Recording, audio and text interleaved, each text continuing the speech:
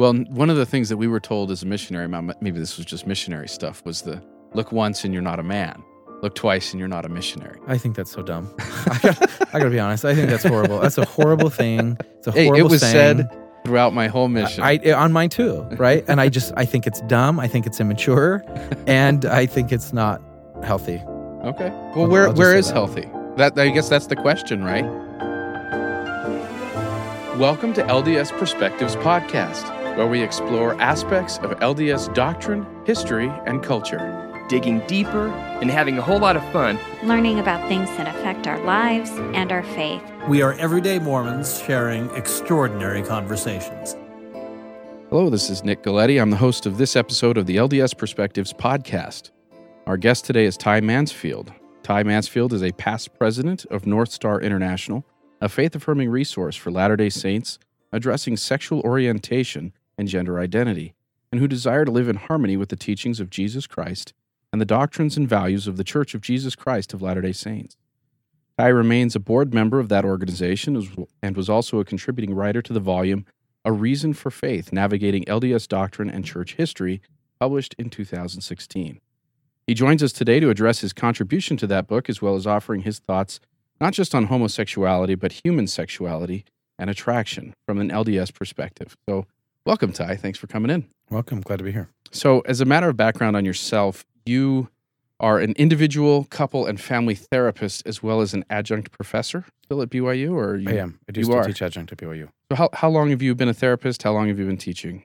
I started grad school in 2007 and started seeing clients pretty quickly after that, just as part of the program. But I've been licensed since 2009, Okay. 2010. I don't want to ask you to rank which one's better, being a therapist or a teacher. That's not fair. And I couldn't give you an answer because Okay. I love both.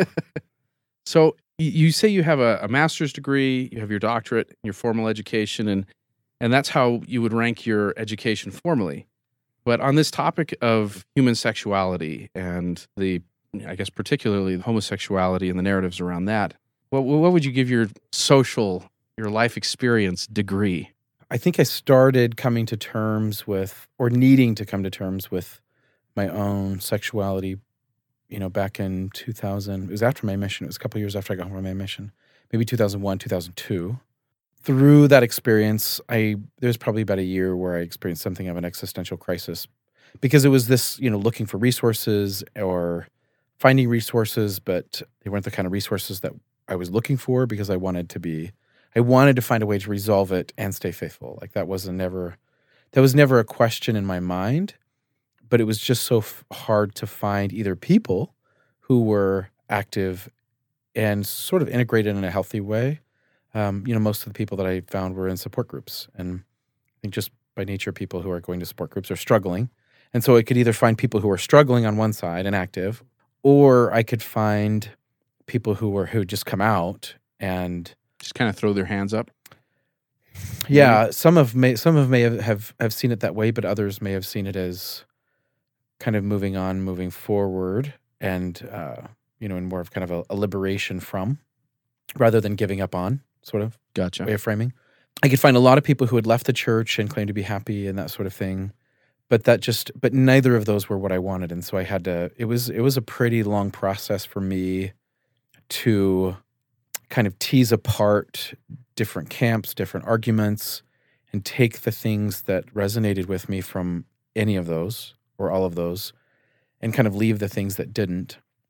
At one point, I kind of had this thought that I had to become a very skilled deconstructionist just for the sake of spiritual and emotional survival.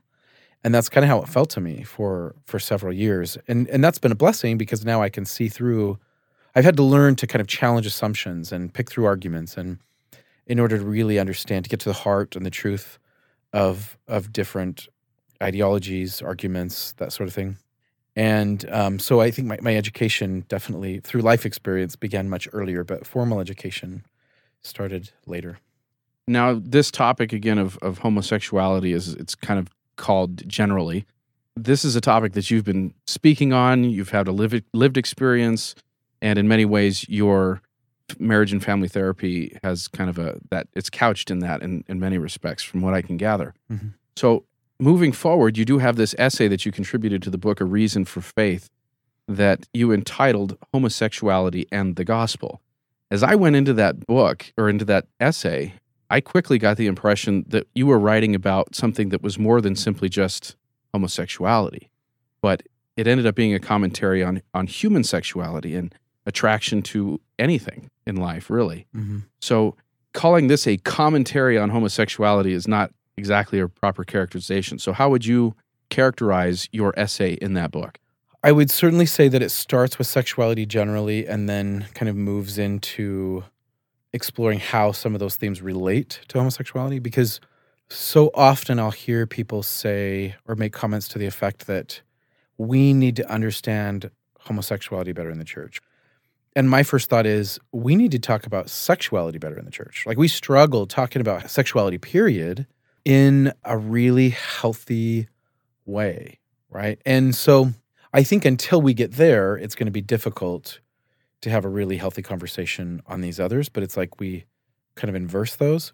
Because there's times where, again, with the family class I teach at BYU, we'll talk about human sexuality and sexuality in marriage specifically. And sometimes there's almost this feeling of we can talk about those anywhere except the Joseph Smith building, Like, these are things that it's so much a part of our human experience, but there's something in our culture that has led us to sort of compartmentalize spirituality and sexuality. And to me, that feels sort of pandemic in our culture. My world has sort of thought about this from both ways. Like, how do we have a healthy conversation about sexuality, period?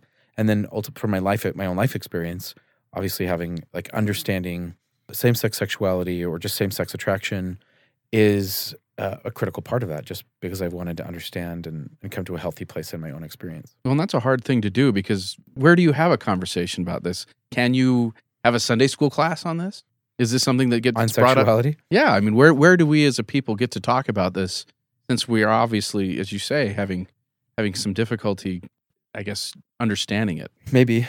I think that there are certainly places that we could. Maybe sometimes, because I was just even recently in my own ward, we had it was not even a Fifth Sunday thing. It was they just did this breakout panel for youth, and they wanted to talk about difficult topics, sexuality being one.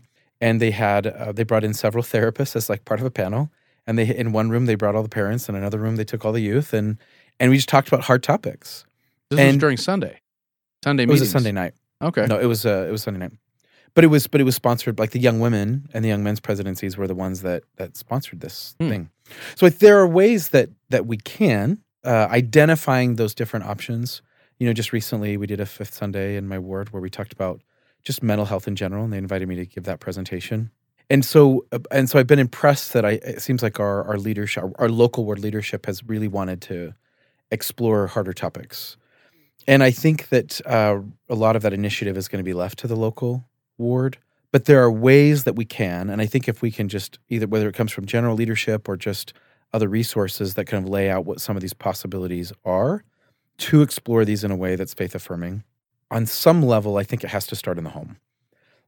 Again, for example, with my students, I'll ask my classes how many, when we get to the section on marital sexuality, marital intimacy, I'll ask them, how many of you came from a family that had a healthy culture around sexuality?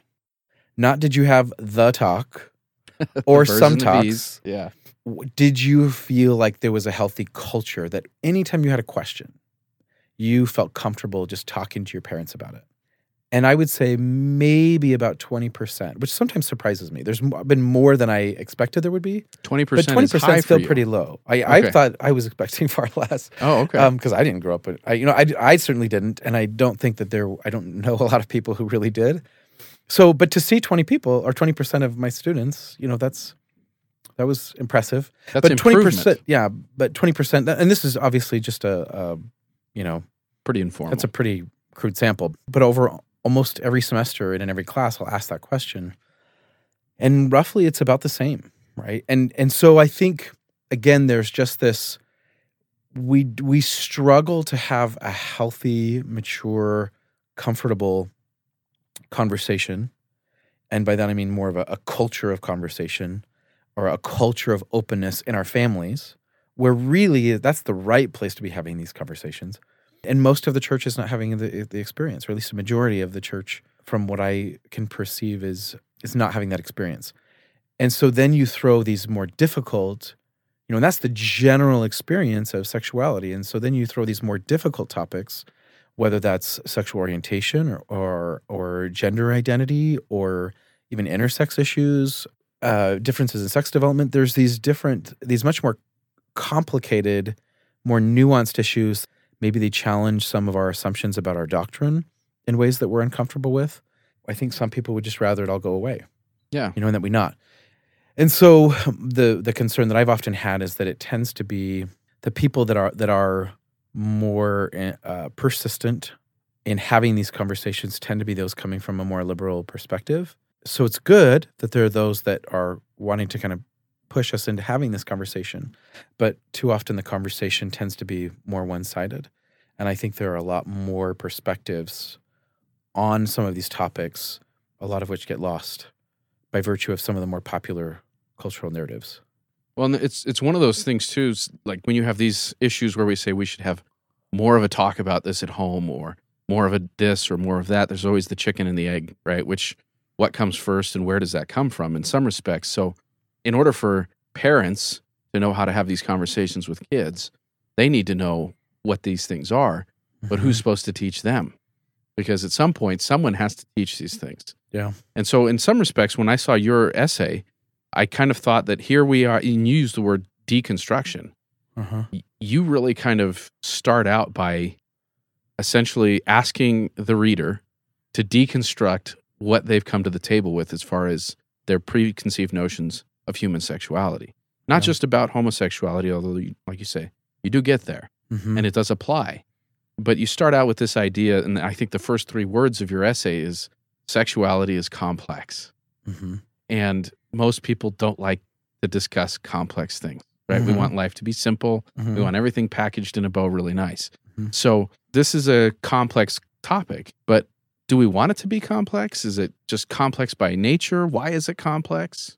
I think it's complex by nature, and in some ways, I think we need it to be complex.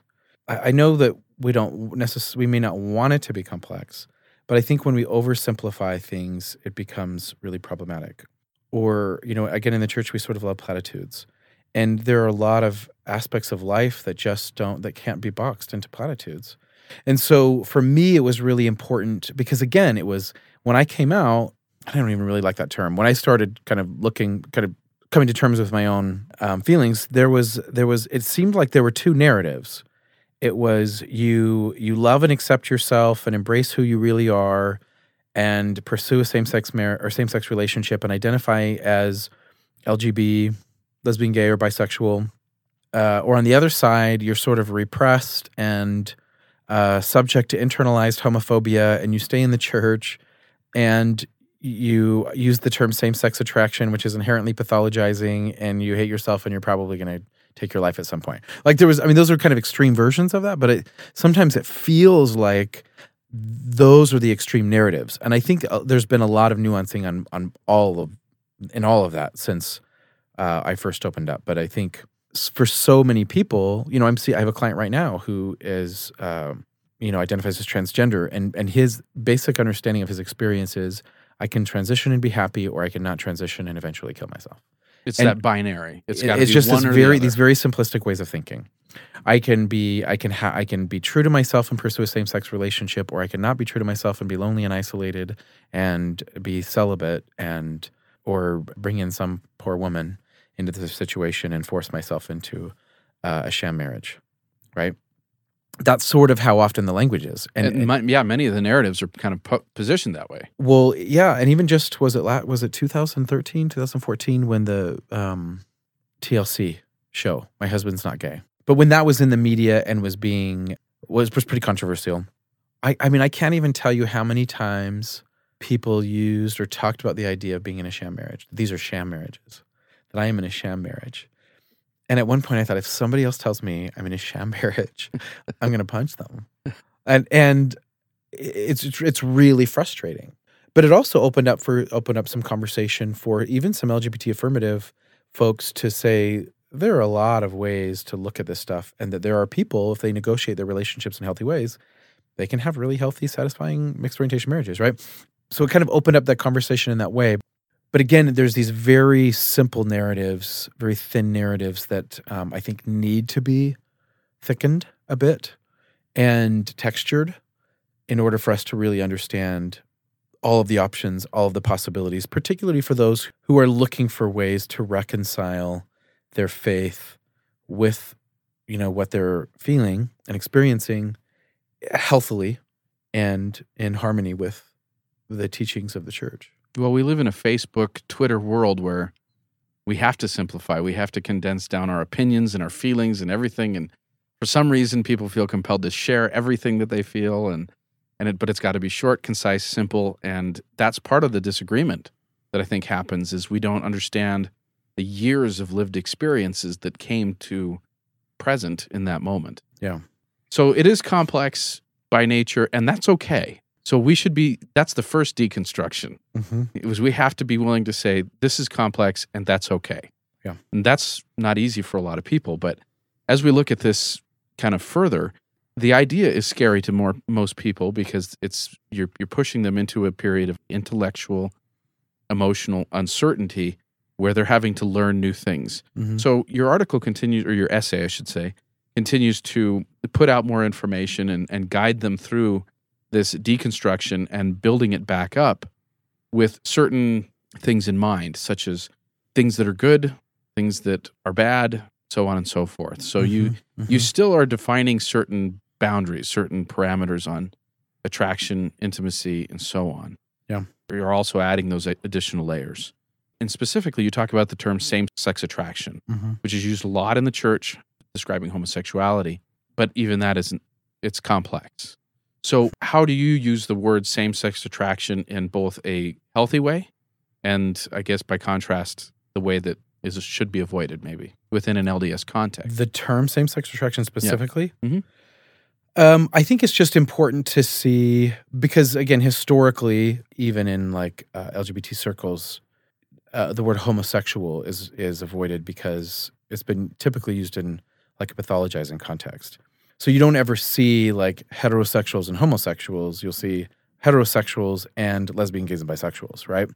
So there's an avoidance of language that has been perceived as either inherently pathologizing or coming with sort of historical, cultural baggage that is pathologizing, right? So that's where a lot of the criticism around the term same-sex attraction comes from, that are coming from a more LGBT affirming perspective. And yet, but when you get into the research, if you really want to do good research and you just want to look at kind of the nuts and bolts of human experience, you have to start with the experience of attraction, right? And there's even one researcher who's lesbian identified, psychologist who is on several review panels for various journals. She said, we have to stop accepting research that begins through the lens of identity.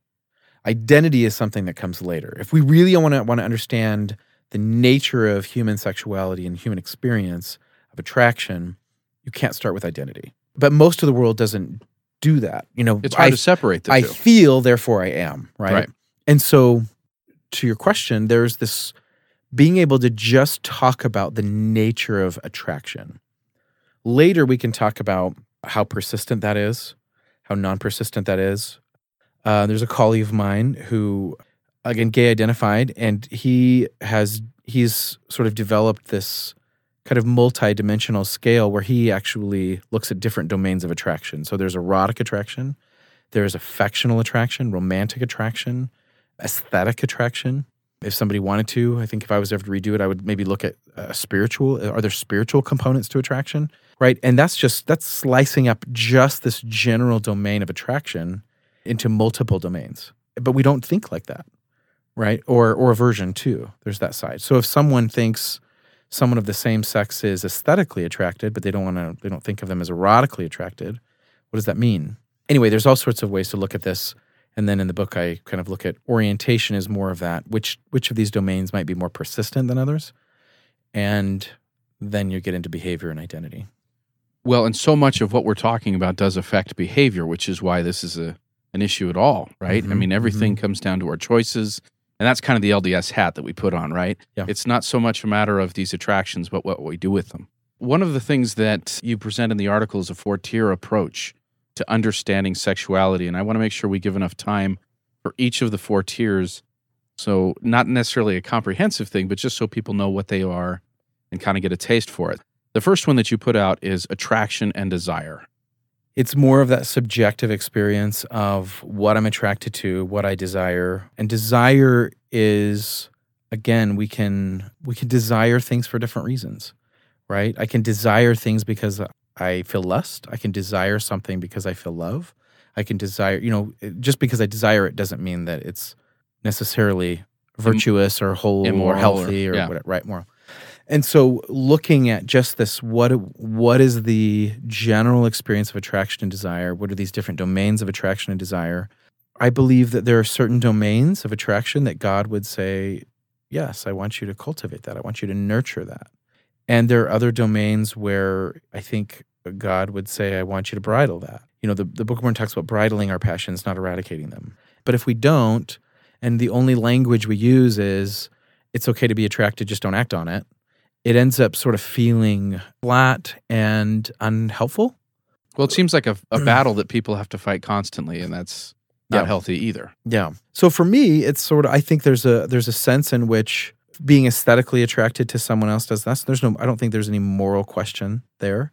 I think that if I am even affectional attractions, that's one of the domains, developing and fostering emotional bonds and affectional connections with others of the same sex, I think that is wholly virtuous and good. And I think certainly God would smile at, right? In the chapter I talked about this, the experience where President Dahlquist and his counselors being released from the Young Men's Presidency. And in the General Young Men's Presidency. The General Young Men's Presidency. And in the original draft that I submitted, I actually had a picture of the camera panned on them, that they were just sitting there in general conference. Here's the camera panning on them, and they're holding hands. To me, I can only see God smiling on that. Like, here are men who have worked together, they have served together, they probably feel a deep kind of love and affection for each other. I can't imagine that there is a gay couple out there who loves each other more than God loves. The Father loves men. Can't imagine it. And so what does that say about the gospel? That we just shouldn't, you're not supposed to love men, right? Well, to the contrary, right? We're supposed to grow in love, a gospel love, a charity love, and an affectional love towards others of the same sex and opposite sex, right? But certainly in this context, those of the same sex, that's good, it's healthy, nurture it, grow it, and but that's different than erotic domains of attraction or romantic. So the next one then gets to that. It's the sexual orientation or persistent patterns of attraction. That sounds like it's leading to that point where it gets, could you say immoral? Is that? No, I wouldn't say that. Okay. I wouldn't say that orientation is immoral, or that there's even domains that are immoral. I would say, because again, if we're just talking about attraction, there may be domains of attraction that are more persistent, not necessarily immoral, but certainly that I may have to channel. Cautionary, maybe. Yeah, certainly. But when you think of someone who is, exclusively attracted to the opposite sex, they make a covenant with one person with whom they're going to spend time in all eternity. They don't stop being sexual beings who never experience attraction to anybody out other than their spouse. They are going to continue to experience attraction to other people. It's a matter of bridling and channeling those attractions. And we wouldn't say it's immoral to be attracted to somebody else other than your spouse, but we would say you better keep your thoughts clean and you better keep your, you better learn to focus and channel and bridle that energy in healthy ways. But it can apply on all levels, right? Some may say that there isn't a healthy way to bridle or to even entertain it. What do you say to that? Entertain what? Same-sex attraction? No, even opposite-sex attraction. Just attraction to anyone outside of your marriage. I can think of a handful of people, actually. That would say that. Yeah. To me, I don't even understand how, that just doesn't even feel human to me. I mean, I can certainly understand. Well, the fear is that it plants a seed. But I think what we're talking about is, because I think there are ways to entertain that, even on the level of thought, that takes us into problematic territory. And I'm talking about just the neutral experience of attraction, not the giving it a second thought, right? Or starting to entertain or fantasize or think about. I think that's taking us into an area of agency where we do have agency to not indulge even in thoughts that would be problematic. Well, right? one of the things that we were told as a missionary, maybe this was just missionary stuff, was the look once and you're not a man. Look twice and you're not a missionary. I think that's so dumb. I gotta be honest. I think that's horrible. That's a horrible thing. It's a horrible it was saying. said throughout my whole mission. On mine too, right? And I think it's dumb. I think it's immature, and I think it's not healthy. Okay. Well, I'll where just say is that. healthy? I guess that's the question, right? I think healthy is in that place of, and this is kind of where my Buddhist tendencies come in, right? Where I think we need a capacity to just sort of be present with, and then in that place of presence, we can then make choices about what we want to do with what is. And sometimes those consistent choices over time can even change what is, but at the beginning, we're just starting with where we are. There's a Buddhist spiritual practice called mindfulness that's become very kind of popular in Western therapy. mental health Yeah. and in therapy because of its mental health benefits. But the substance of mindfulness, or the essence of it, is cultivating a practice of presence and attunement with the now, and doing so from a place of non-judgment. And I think it's a very healthy place to be. It's a very healthy practice. And so, but from that place of presence and attunement, we can make conscious choices about what we want to do and where we move. And that's where the gospel is really powerful. The gospel, I think, says less about what you should or shouldn't be feeling at any moment than how we respond to what we feel or don't feel at any given moment. And certainly, I think some of the questions that come up in mental health can even speak to healthy ways of fostering spirituality. Excellent. Next one is sexual behavior and relationships. So what about that one? And that one's easy, I think, because that's where when you in some of the tiers, because I created this. I mean, this kind of 4-tiered framework is kind of an integral model that I created from 2 different tiered frameworks that two other scholars had created, and one was just attraction, orientation, and identity, and one was orientation, behavior, and identity. And I just kind of bring those two because I think that they each kind of speak to different ways of slicing this up. So I put those together. And behavior this is the one that at least church behavioral prescriptions are going to speak most to. This is the area where we have the greatest capacity to exercise agency. I can choose what I do or don't do. I may not have a lot of control over what I feel or don't feel, but I can choose what I do or don't do. All right, the last one. This is probably the one that has the greatest deal to do with the various narratives that we hear. And we've kind of used the word already, but it's identity. Mm-hmm. So maybe speak to it within the context of this 4-tier system. So identity it's where narrative comes into play. What is the story that I'm creating around what I feel? How am I incorporating this now into a sense of self? And there's different ways to look at this because I think some people get caught up in what words people use. You shouldn't use same-sex attraction. You shouldn't use gay, or you should, or whatever. But I think it's less about what words we use and more about the paradigms and stories and narratives that kind of frame how we see ourselves, how we see the world. Because someone may use the word gay, but they use it in a way that's kind of shorthand for I'm attracted to other guys or other girls, right? And that's kind of where, in this last fair conference, Ali Isom gave a talk. She, from Public Affairs, gave a talk and said, people, young, a 20-year-old might use the term gay different than they do. Someone older might use the term gay. Yeah. And they do. And so I think to one of her points was we need to be really careful to listen and sensitive to listen and ask what people mean when they say, rather than making judgments just about that word. And so, and I do believe in the power of identity. I believe words are powerful. I believe how we incorporate the stories that we employ to incorporate our sexuality into our sense of self is important, and not just in a same-sex capacity.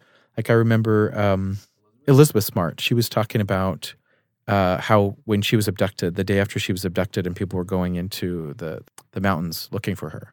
And one of the things that she says, but by this point he had raped her already.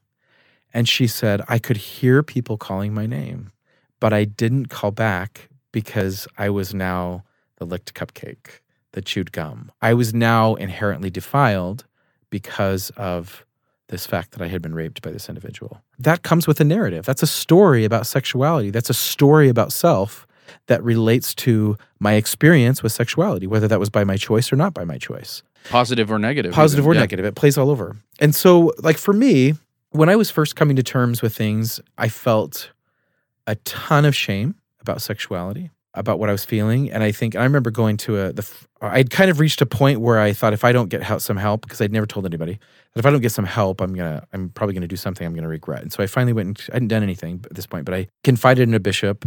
He had recommended a counselor. And so I was seeing a counselor, but it was so hard to just even use the word same-sex attracted. But I remember at one point I decided to identify as gay. And for me, that was a very empowering, healing experience. And mostly because I think it helped me to kind of work through so much of the shame that I felt. And that was a very important part of my journey. And it was probably, I'm trying to think of when that was. It was probably 2 years later.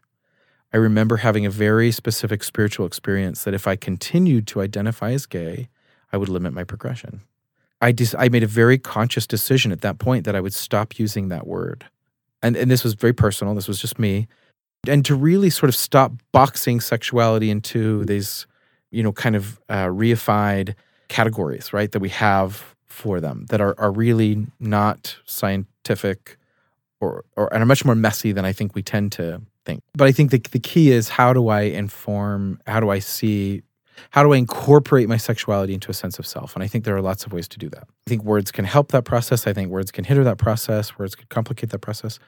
There's one individual that made the comment to the effect that for a church leader to say that homosexuality is a mortal experience, and this is an individual who is adamantly gay, and to be gay is a very important part of their identity. It was insulting, and it was assault on his sense of self.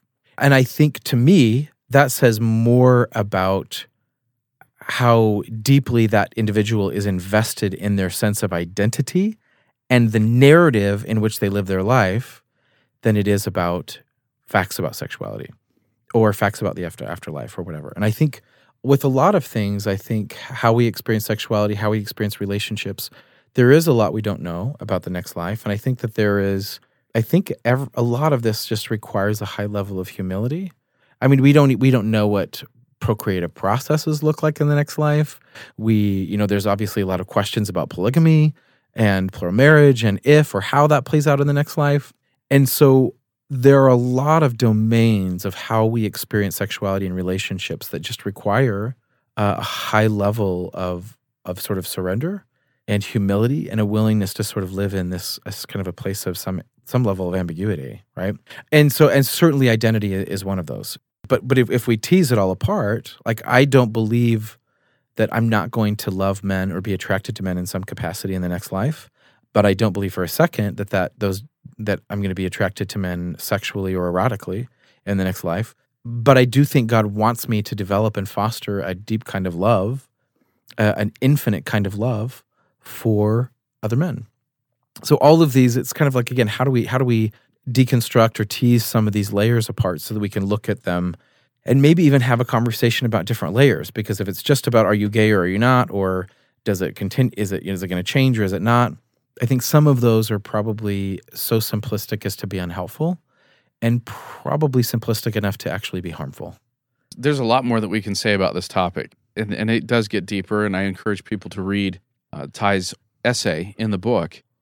But this does really come down to certain gospel or doctrinal scripture sources even. One of those being that we know that we are beings that we either act or are acted upon, in which case some of the narrative that we hear around sexuality, specifically homosexuality, if I can use that term. Now you made me think I can never use that term again. That a lot of times when we have that conflict, it seems like that we're letting whatever those attractions are govern us more than we are in control of them. Is that what your experience is? That problems become when we are acted upon by these things rather than act? Or is that's even seems overly simplistic maybe? Yeah, I certainly think that the more, the more knowledge we have, the more power we have, the more I understand what I'm feeling and why I'm feeling, and when I feel what I feel. I think, I think the more self-awareness we have, the more power we have to be agents to act.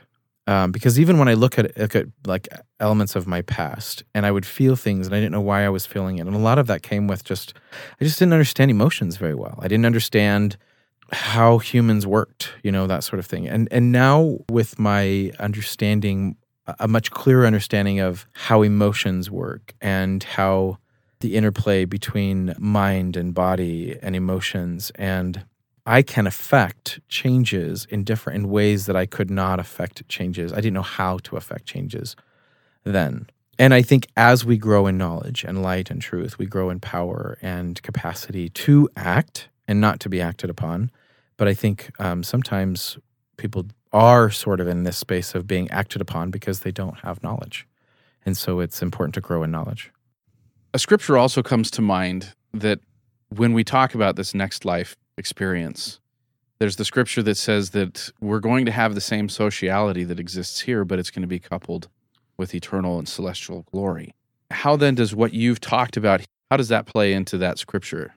Let me actually start with a different scripture. In D&C 76, and this is one that's become very important and meaningful to me personally. In D&C 76, in the vision of the celestial world, where either the Lord or how Joseph Smith articulates it, it's the sociality of the church of the firstborn. And it's this space, this community, this sociality where we see as we are seen and we know as we are known. There's this infinite kind of intimacy and capacity for intimacy, both to see and to be seen, to know and to be known. And if we are taking on the divine nature, and if we're going to define the nature of God as love, an infinite capacity to love and be loved. And I think that, to me, is one of the most important places to start with. And anything that falls short of that is in some ways disordered. And here we are in this life. We're here to practice toward that kind of sociality. And so practicing intimacy, practicing transparency, practicing authenticity, practicing love, this is what all of the commandments are about. And D&C 76 says nothing about marriage. This is the collective experience of the sociality of those who are exalted beings. Later, we get some stuff about marriage, but I think at least in the context of the way or the order in which the Lord revealed how we do relationships, marriage is secondary to this other stuff. And that's collectively, that's communally. That's me with all other men and all other women. I don't believe that sociality, if this is speaking to your question, that somehow because there is homosexual experiences or people here, that there will be there. I don't believe that for a second. I believe there's all sorts of qualities or experiences in mortality that are just part of the mortal experience through which we learn by experience to know the good from the evil, or through which we have the opportunity to develop godly capacities. And I think this is one of them. Whether it's faith, whether it's long-suffering, whether it's patience, whether it's learning to trust in the Lord, to have faith, there are so many godly capacities that can be developed in response to, or according to how one responds to their sexuality, that will be eternal, whether or not how one experiences their sexuality in this time and place will be eternal. I think one of the things that also to me is very important in how we see this is it's very common to sort of see, often when we talk about this issue, people will say, well, look at polygamy. Look at the changes of polygamy. Look at blacks in the priesthood. And then they'll point to, the church's position on homosexuality or LGBT issues. And it just becomes another kind of platform to assume that the church is wrong on this and that it will change, if we can liken it to these other policies.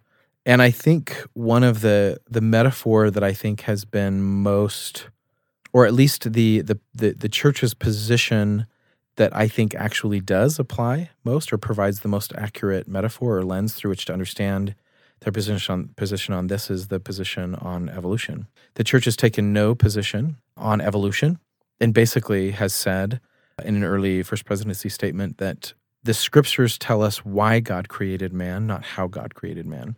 And I think that same experience could be applied to this, right? The scriptures tell us why we're here.